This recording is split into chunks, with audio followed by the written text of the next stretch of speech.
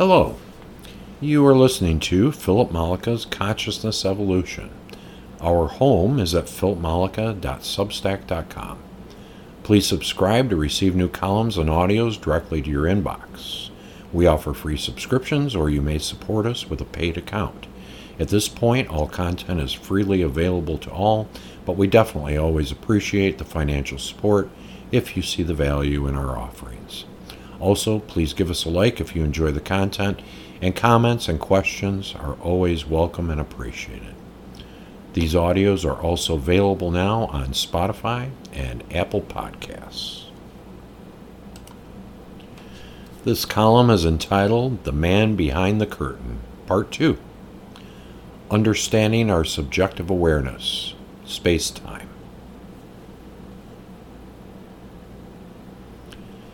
I'll begin Part 2 of this exploration with another story from my childhood that exemplifies the impermanence of our perception. I was probably about 13 or 14 years old. It was winter, and the neighborhood boys, about 6 of us, decided to play some ice hockey. We bundled up, grabbed our skates, sticks, and shovels, and headed down to the vast swamp at the bottom of our neighborhood. We cleared the ice and proceeded to begin playing. This process took quite some time. We were playing for about half an hour or so when one of the better skaters made a move towards my goal. I attempted to skate backwards to defend, but I was never much of a skater. I fell backwards and dinged my head on the ice. What happened next was very disorienting. My eyes were only closed a moment. I was told later that I literally had been down for 5 or 10 seconds. But in that time, I experienced the whole of what had transpired the previous 2 hours, as if it were a dream. The walk down to the swamp, the ice clearing, the playing, I was dreaming all of it, and in what appeared to me to be the same passage of time, a long dream of the whole of those events. And when my eyes opened, it was as if I was awakening from that dream of everything that had occurred previously, like hours had passed, like I had been out for hours. Interestingly enough, I had no objective memory of the previous hours. All that remained was my dream memory. When I finally made my way home and related the story to my family, I was told that I had likely suffered a concussion. I had no other ill effects and life went on, but I never forgot that experience that showed me that everything is not necessarily as it seems.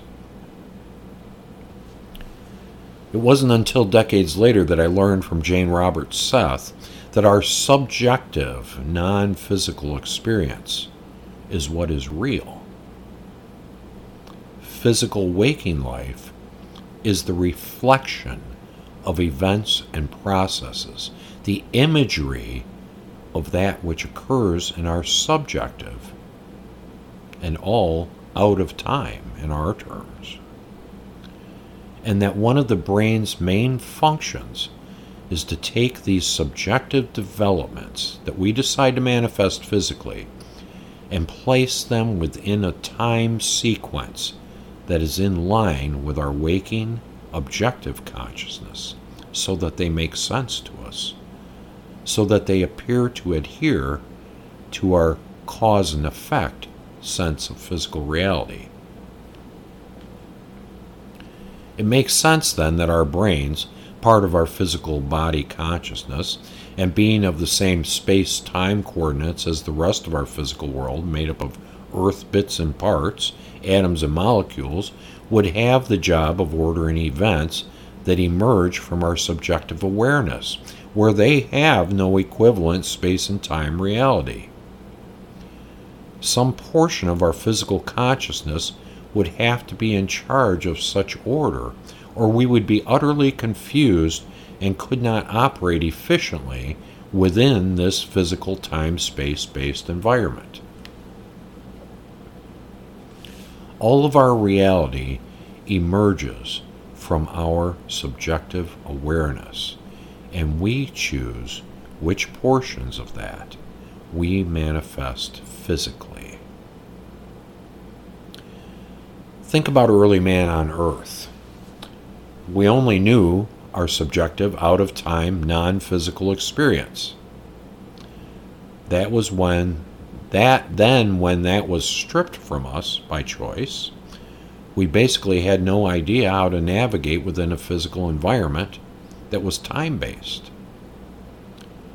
How would one remain safe from a predator, a tiger perhaps, if we could not place the tiger and ourselves within a specific time-space coordinate?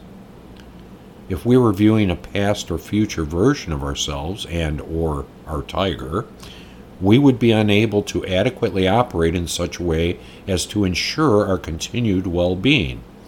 Some portion of our physical apparatus was needed to allow us precise, razor-sharp functioning as physical beings within our time-space environment. Otherwise, we would be falling prey to a tiger that we never saw or were aware of. How would we do anything if we could not precisely act in relation to our bodies and our environment? Now, at this point, we only know ourselves as physical beings, and we take for granted this precise functioning. We have become so practiced at this function that we no longer even remember our heritage as non-physical beings outside of space-time. Now, as we are undertaking the remembrance as part of our shift in consciousness, we are once again becoming more aware of our true nature as non-physical, energetic, subjective beings having a physical experience. We are beginning to reacquaint ourselves with an understanding that we are physically focused, but that many, many other types of realities exist simultaneously to this one, and that we have the ability to traverse those realities at will, even from our physical manifestation that we call our life. Understanding this will be of great importance as we wish to begin considering that which exists in other dimensions, in other states of consciousness, in other realms of existence that share our physical space that we claim as our own, yet share with others that we currently have no perception of. The Grateful Dead sang about the long, strange trip. Over the coming decades, our perception and how we regard ourselves will undergo changes that will make what we have experienced thus far seem absolutely tame by comparison. Everything is going to take on dimensions of the fullness of our expressions as essence. We may want to begin considering and reacquainting ourselves with our true natures and the nature of this physical reality as it relates to our broader awareness. Understanding our subjective awareness and states is a great place to begin.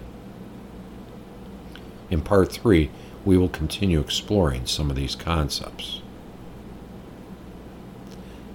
You are listening to Philip Maleka's Consciousness Evolution. Thanks for listening. See you next time.